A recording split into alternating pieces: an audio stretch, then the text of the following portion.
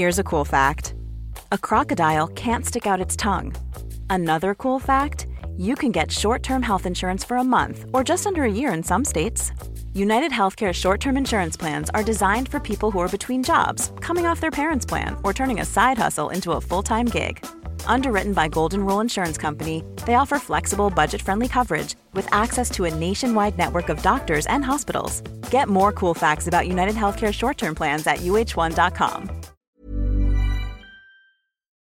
This week's episode of Harry Potter and the Sacred Text is brought to you by MeUndies. I have lots of kinds of underwear in my drawer, but I have to tell you that my favorite kind of underwear is MeUndies. I love them so much, and Colette, my wife, is so jealous of them that when Mother's Day came up this year and she wanted a variety of different gifts for Mother's Day, one of the things she wanted was some MeUndies underwear and also their lounge pants. I have a pair of MeUndies lounge pants, and Colette deserves a super soft, super comfortable pair of MeUndies lounge pants. There are styles for everyone, from all black classics to fun, expressive prints, and they come in sizes extra small to 4XL, guaranteeing a flattering cut for every body. And like I said already, they have unmatched comfort. Their signature fabric is as soft as a warm hug from your favorite sweater.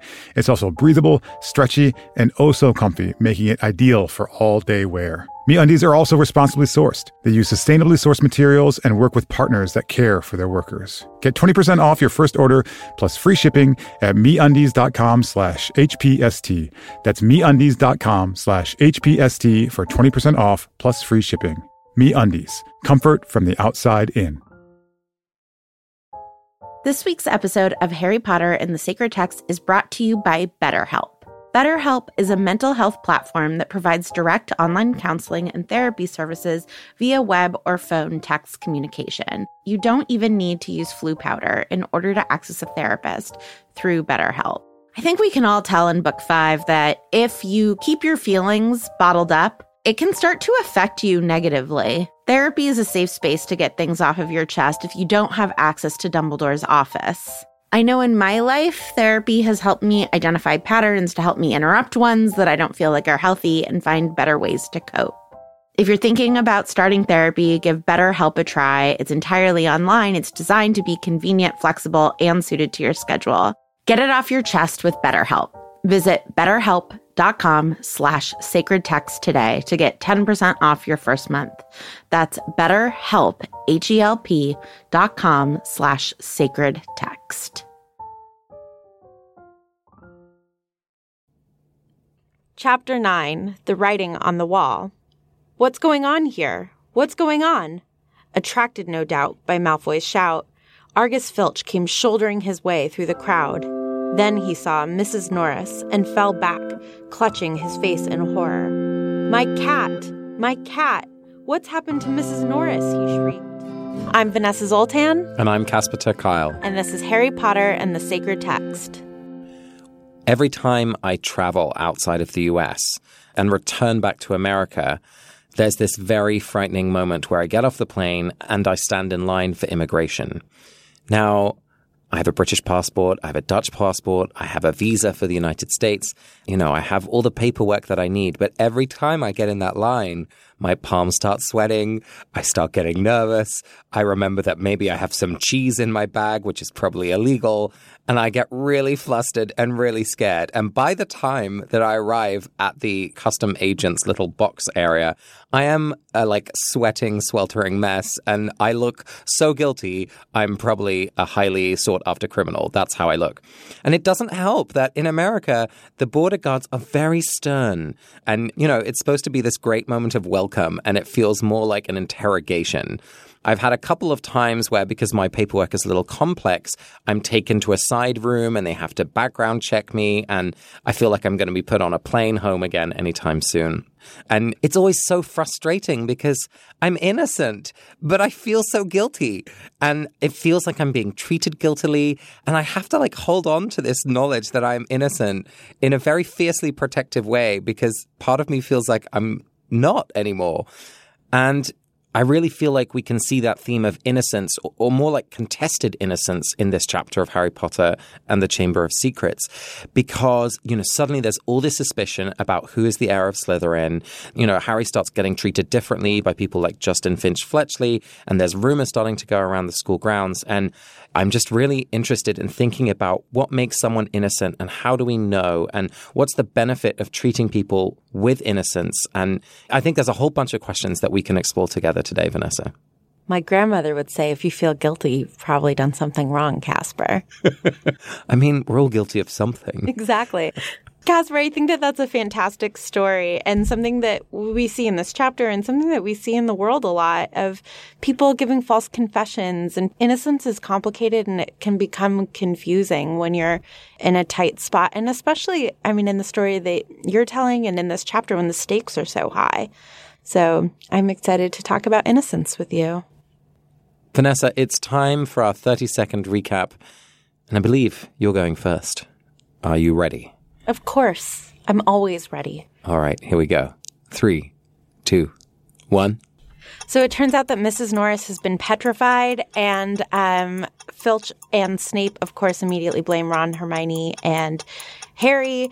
Everybody then thinks that Harry is the heir of Slytherin. And also there's like a rumor about the Chamber of Secrets. So Hermione asks Professor Binns, I think, to tell the story of the Chamber of Secrets. He's like, Salazar Slytherin started a chamber, and that's what the rumor is, but it's just a rumor.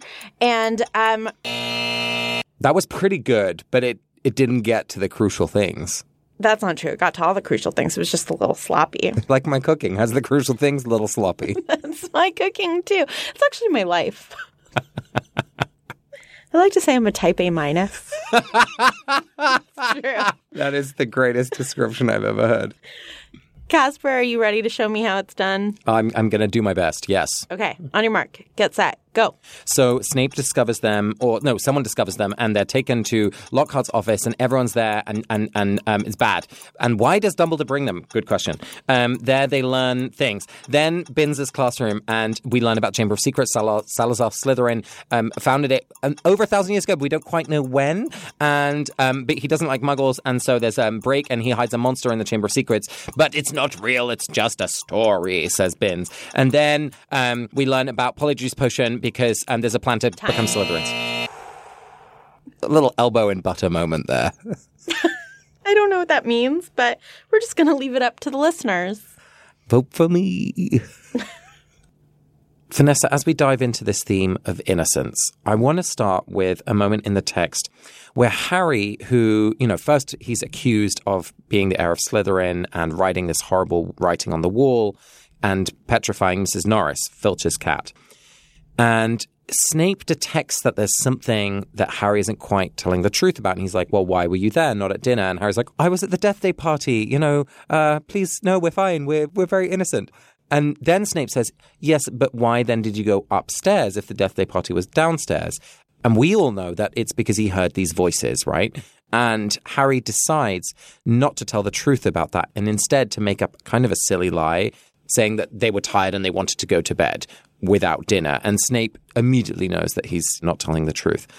And to be honest, that is kind of like how I feel at that immigration station where I'm like, okay, my flight was via Denmark. Does that mean I have to write Denmark on the list of countries that I've visited? I feel like I have to hide certain things and I just don't know what's sensible to share, even though they're perfectly innocent reasons. But I'm worried about how it's going to look or how it's going to sound. And so I'm just keen to figure out with you, why do we sometimes tell untruths to hide truths, even if those truths that we're hiding are perfectly innocent? First of all, I think that the reason for these things is a keen sense that perception is reality. Even though you know that technically you weren't doing anything wrong, it's like having your hand caught in the cookie jar. And you're like, no, really? I was putting more cookies in. But there's just this awareness of but I know this looks bad. I know it looks bad even though nothing bad was happening. But part of me wants to say that it's just thousands of years of religious training that we all feel a little bit guilty all the time. There's the idea of original sin. There's the idea that we've disappointed God all the time. There are just really these cultural norms around feeling implicitly guilty all the time. One of my favorite lines in one of my favorite novels, Jane Eyre, I will misquote now, is that people think that being unlucky is contagious and deserved. And I think that's true. When something where I'm really the victim of a situation happens, I always try to figure out what I did that participated in that thing happening to me and what I could have done differently. And I feel shame around it. And I think it's because on some deep level, we feel guilty even when we've done nothing wrong. I mean, that's so true. And I think that I'm just thinking now about the physical space of an immigration process, like the fact that you have to line up for a long time and the fact that someone else is there in a uniform behind a screen and they're lifted up in all of the systems of power and you're made to feel small and like you don't understand the 10 different forms that you have. Just like Harry doesn't understand these voices that he's hearing, and you're just made to feel like, I don't have control in this situation. I'm guilty. I'm bad. I mean, this is helping me think about, well, maybe next time I'm in that line, I'll just be like, I made a bad decision about taking cheese with me, but I'm not a bad person. And taking cheese with you is usually a good decision. Cheese is always tasty. The moment in my life that reminds me of is if I go to a doctor because something hurts. And then the problem is that when you're in these situations, the experts have the right language and you don't, right? With an immigration officer, they know what they mean by did you visit a country, but you're like, I don't know what that means. And so a doctor will be like, describe the pain. And I'm like, you know words to describe pain. I don't. It hurts. It just hurts here. And then I'm like, should I even be here? Am I being dramatic? Maybe there's nothing wrong with me. Maybe there's really something wrong with me. Maybe it's a tumor. Whereas they have all of the information and expertise. So I feel like these things become exacerbated when there's a power differential and when you don't understand the potential consequences of what you're confessing to. If Harry understood that Dumbledore would just help him, and I think that obviously, he would be more apt to share that information, but you don't even understand if you're doing something wrong.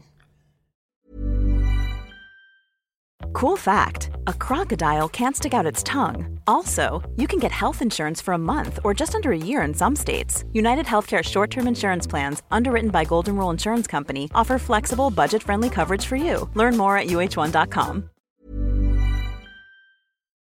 This week's episode of Harry Potter and the Sacred Text is brought to you by MeUndies. I have lots of kinds of underwear in my drawer, but I have to tell you that my favorite kind of underwear is MeUndies. I love them so much, and Colette, my wife, is so jealous of them that when Mother's Day came up this year and she wanted a variety of different gifts for Mother's Day, one of the things she wanted was some MeUndies underwear and also their lounge pants. I have a pair of MeUndies lounge pants, and Colette deserves a super soft, super comfortable pair of MeUndies lounge pants. There are styles for everyone, from all black classics to fun, expressive prints, and they come in sizes extra small to 4XL, guaranteeing a flattering cut for every body. And like I said already, they have unmatched comfort. Their signature fabric is as soft as a warm hug from your favorite sweater. It's also breathable, stretchy, and oh so comfy, making it ideal for all-day wear. MeUndies are also responsibly sourced. They use sustainably sourced materials and work with partners that care for their workers. Get 20% off your first order plus free shipping at MeUndies.com/HPST. That's MeUndies.com/HPST for 20% off plus free shipping. MeUndies. Comfort from the outside in. This week's episode of Harry Potter and the Sacred Text is brought to you by Redfin. Let's say for some reason you can't get back to Grimmauld Place, so you need to find a new home. If you're like me, you would go to Redfin. Redfin updates their listings every 2 minutes and sends you personalized recommendations, so finding the home that's perfect for you has never been easier. If you see something you like, just book a tour straight from the app. And when you're ready to buy, an experienced local Redfin agent can guide you through the whole process. And if you're looking to sell, Redfin agents know how to get you the best price possible for your home. That's because they sell twice as many homes as other agents. With a listing fee as low as 1%, Redfin's fees are half of what others often charge, which means you'll have more money to put toward your next home.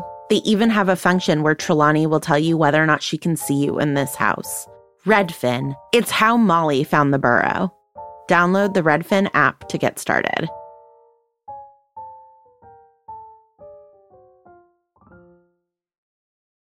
Gosh, the more I think about it, Vanessa, the more I'm beginning to think that another reason why Harry doesn't want to share that information really relates back to the sorting hat moment, because Harry knows that there is something inside of him which is Slytherin-esque, and I'm not sure he trusts himself fully that it's good. Like, he knows that he's innocent, but underneath that, there might be this doubt that actually is there something that is guilty. Am I the one who wants to go around killing people? Right. Yeah. I really like that, Casper, because I think that Harry must be worried, like, if I hear this voice and Ron and Hermione don't hear this voice, then is it just something inside of me that wants to enact this violence? Did I accidentally hurt Mrs. Norris without even meaning to? And he knows that he has powers that he doesn't understand the full extent of, so being concerned about what can I do without any control, I think, is a question that probably weighs heavily on Harry. But that, to me, leads to another meaning of innocence, which is that naive, sweet innocence of children. And I feel like Hermione embodies that in this chapter. She is just innocently really curious in her typical Hermione academic way as to what the Chamber of Secrets is. And so she does what she always does, which is asks a question of a teacher. And there's just so much innocence in that of like, knowledge can help us figure this out. And if I just have the information, I'm going to be able to come up with an action plan. And then she does. I love that you see innocence in that classroom exchange between Binns and Hermione. And for context, they're in another boring history of magic class and everyone's falling asleep. And then suddenly Hermione's like, I have a question. I'm going to ask Professor Binns. And Binns is kind of overwhelmed that anyone is engaged in the classroom, which was kind of a sweet moment. But where I saw innocence in that exchange was that Binns is so trusting of Dumbledore because he explains to Hermione and the rest of the class, there is no Chamber of Secrets. It's a myth. It's a story. We deal with facts, not made up imaginations. And so he's very frustrated with Hermione, how seriously she's taking this. So there's this kind of innocent trustingness that the people who've searched the castle haven't found it, therefore it doesn't exist. And even the way that he thinks about history is kind of naive and innocent. He's like, history is about facts. And we all know that history is a multiplicity of stories and many different perspectives on things that have happened. And so there isn't one history. So it feels like Binns not only is stuck in his ghostly approach to classroom management, but also stuck in an old version of what the subject of history is about. It reminds me of when people say, oh, it's fine that the government is tracking everything on my phone. I know I'm innocent. Or trusting that political forces or social forces are like gonna do the right thing. I find myself not ever actively thinking it, but on a subconscious level, if someone gets arrested, it's, well, they might not have done the crime that they are being accused of, but like on some level, they must be guilty, or why were they there? And I know that that is profoundly untrue and that there isn't justice in these forces. But I just think that we're so conditioned to trust authority figures and trust that the system is doing what it should do. And we don't stop and see that that's not true until, the Chamber of Secrets gets opened and people start getting attacked. You're so right, Vanessa. We see in the text how, as soon as people are accused, they're treated differently. And Justin Finch Fletchley avoids Harry in the corridor because he's suspicious, and Filch immediately accuses Harry of being the killer of Mrs. Norris just because he's found at the scene. So we see how quickly those kind of accusations and rumors develop. But there is something, on the other side of that, especially when you're dealing with bigger systems, if you get lost in a system, a big list of names, for example, and you do get pulled aside at immigration, sometimes, it's a slip up, not a conspiracy, because mistakes do get made. And so how do we balance between that thin line of wanting to be generous and presuming innocence and at the same time not being naive? That's a really tricky line to walk. I've had miscommunications at immigration, but I so deeply know I'm innocent. I'm like, I'm a short woman with all my papers in order. And I think I overtrust the system. I'm like, what trouble could I possibly get into? So I think that identity politics, starts to come into play too.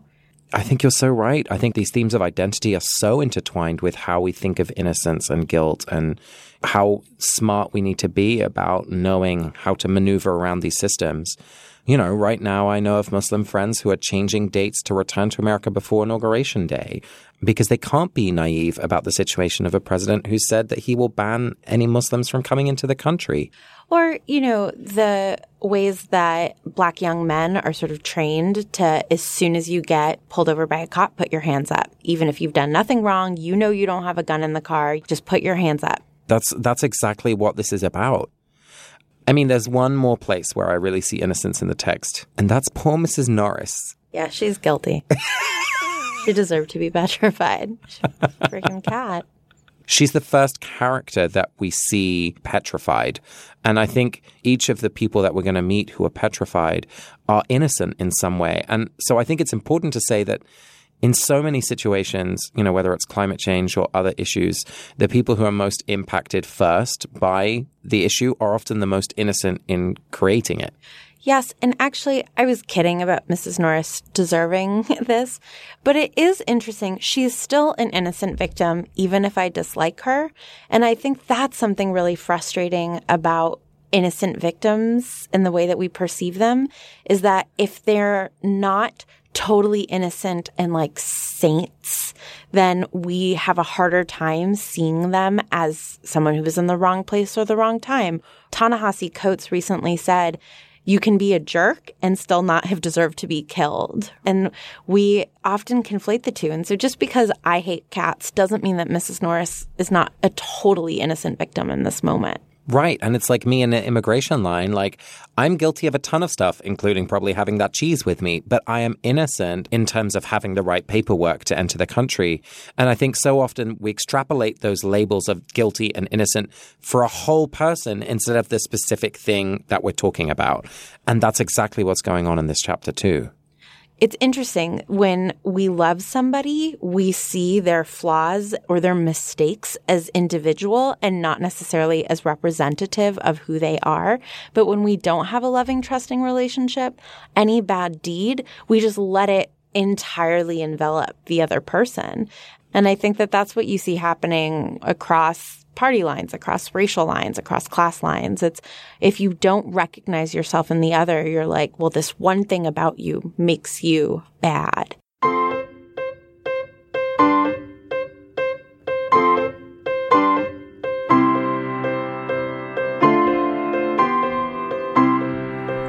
Casper, it's now time for our spiritual practice, and we are going to practice once again with sacred imagination. So I'm going to take you on an imaginative journey, and we are going to see what deep, meaningful things we can extract from the experience of imagining ourselves in this scene. Are you ready? I've taken off my glasses, and I am closing my eyes. So, Casper, this is in Professor Binns' classroom. Hermione has asked him about the Chamber of Secrets, and this is a back and forth between him and several students. It's a mildly lengthy passage, but I would like for you to imagine that you are an anonymous student, Adam McPhee, in this classroom. But, sir, said Seamus Finnegan, if the chamber can only be opened by Slytherin's true heir, no one else would be able to find it, would they? Nonsense, O'Flaherty, said Professor Binns in an aggravated tone. If a long succession of Hogwarts headmasters and headmistresses haven't found the thing. But, Professor, piped up Pavarti Patil, you'd probably have to use dark magic to open it. Just because a wizard doesn't use dark magic doesn't mean he can't, Miss Pennyfeather, snapped Professor Binns. I repeat, if the likes of Dumbledore. But maybe you've got to be related to Slytherin, so Dumbledore couldn't, began Dean Thomas. But Professor Binns had had enough. That will do, he said sharply. It is a myth. It does not exist. There's not a shred of evidence that Slytherin ever built so much as a secret broom cupboard. I regret telling you such a foolish story. We will return, if you please, to history, to solid, believable, verifiable fact. And within 5 minutes, the class had sunk back into its usual torpor. So, Casper, what was it like to be anonymous Adam McPhee in the back of this classroom? Well, I was really angry at Binns because this was the first time where I really felt like, listen, Binns, you don't have the same thing at stake as I do because I'm alive and you're not, frankly. And like, I could die and you can't.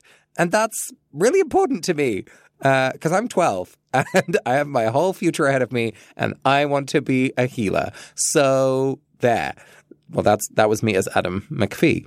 And I felt like, not only was Binns not listening to the urgency of a number of students in our classroom, but he didn't even know our names.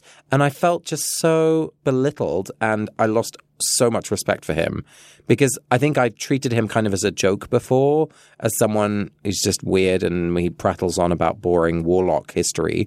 But now I'm like actually angry at him. Yeah, it reminded me of the moments when I loved my grandparents, but around 12, I realized I was like, oh, they're homophobic.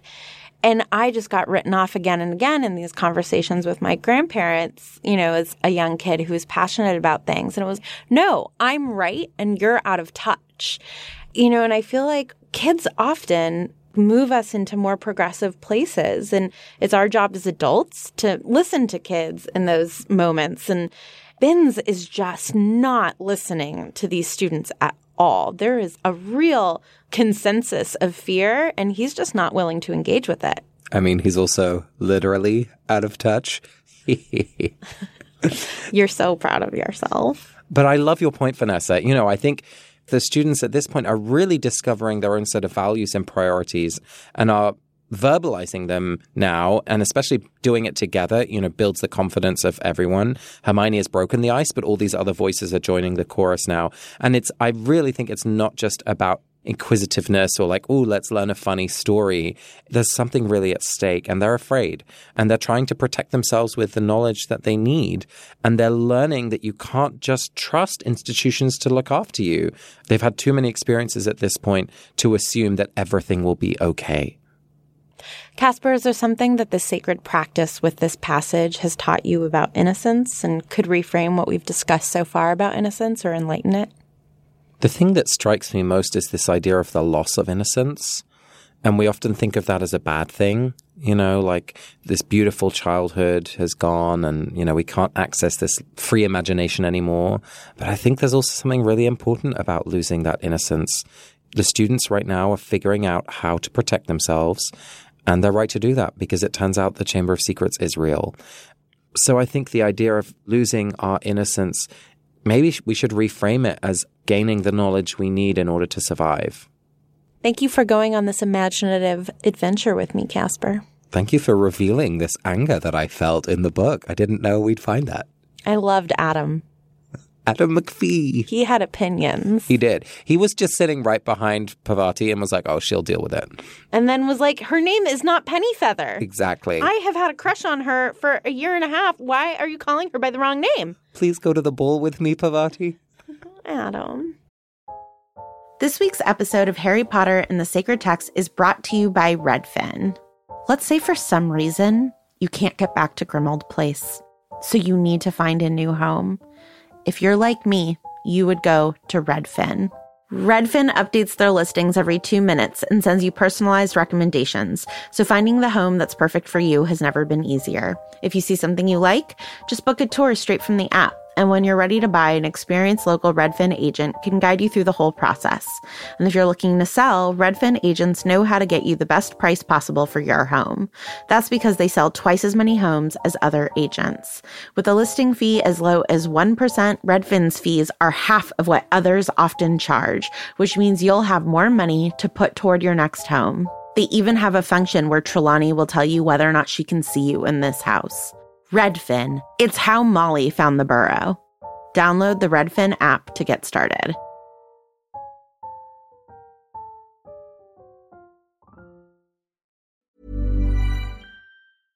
Imagine the softest sheets you've ever felt. Now imagine them getting even softer over time. That's what you'll feel with Boll & Branch's organic cotton sheets. In a recent customer survey, 96% replied that Boll & Branch sheets get softer with every wash. Start getting your best night's sleep in these sheets that get softer and softer for years to come. Try their sheets with a 30-night guarantee. Plus, get 15% off your first order at bollandbranch.com. Code BUTTERY. Exclusions apply. See site for details. Planning for your next trip? Elevate your travel style with Quince. Quince has all the jet-setting essentials you'll want for your next getaway, like European linen, premium luggage options, buttery soft Italian leather bags, and so much more. And is all priced at 50 to 80% less than similar brands. Plus, Quince only works with factories that use safe and ethical manufacturing practices. Pack your bags with high-quality essentials you'll be wearing for vacations to come with Quince. Go to quince.com/pack for free shipping and 365-day returns. This week's voicemail is from Ian Bawa. Hi, Vanessa and Casper. My name's Ian, and I'm calling from Winnipeg, Manitoba, Canada. And I just finished your podcast on Book 2, Chapter 4, At Flourish and Blots, with the theme of shame. And I thought this was a really great interpretation, as Vanessa, you brought up the fact that you live with students, and some people bring shame or don't understand. And I recently moved out for the first time, and I'm 30 years old, and I moved out from my home. I lived with my dad, and when I was 19, my mom passed away from breast cancer, and it was just my dad and I living together. And when I was 19, I did want to move out before she passed away, but I ended up staying at home, and I just did because my dad was there. And I got people sometimes, girlfriends, people, just generally some people, they didn't understand, and I didn't want to have to explain that, no, my mom passed away, and my dad and I are there for each other, and this is how it is. And I didn't personally care that I lived at home, but some people would make me feel ashamed that I lived at home still, and I hated that, and I felt so bad. And in this last week where I just moved out, I have so much anxiety living in this new place by myself, and I didn't want this. I was actually pretty generally happy staying with my dad.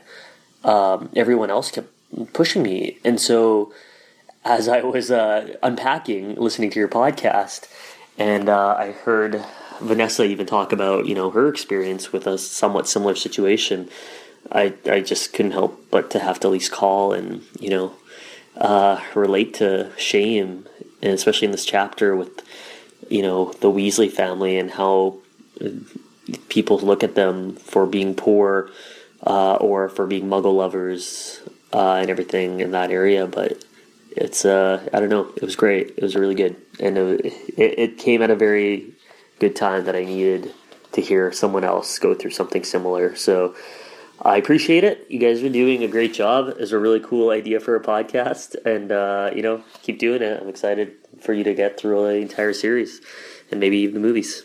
Okay. Have a good one, guys. Ian, thank you so much for your voicemail. And I think, more and more, so many of us are staying at home longer and longer. And, it's becoming more socially acceptable, but it's still a hard thing to manage. And you had just such a compassionate and wonderful reason for wanting to stay there. I think that that's really beautiful, and no pun intended, but it's a shame that you had to feel, embarrassed about it in that way.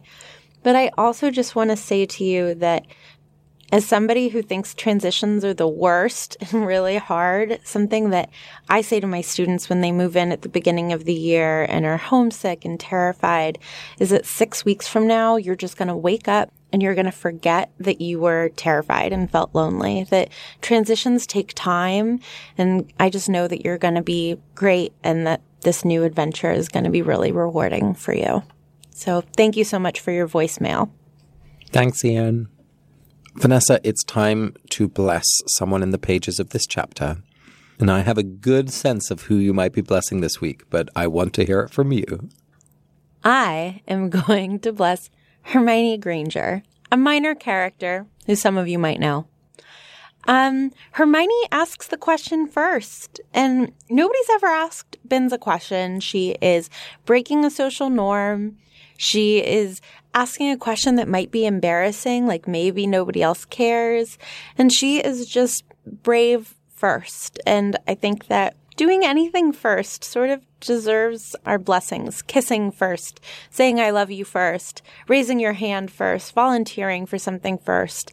Anything like that is really scary. And so I want to bless Hermione for being brave. Casper, who would you like to bless for us this week?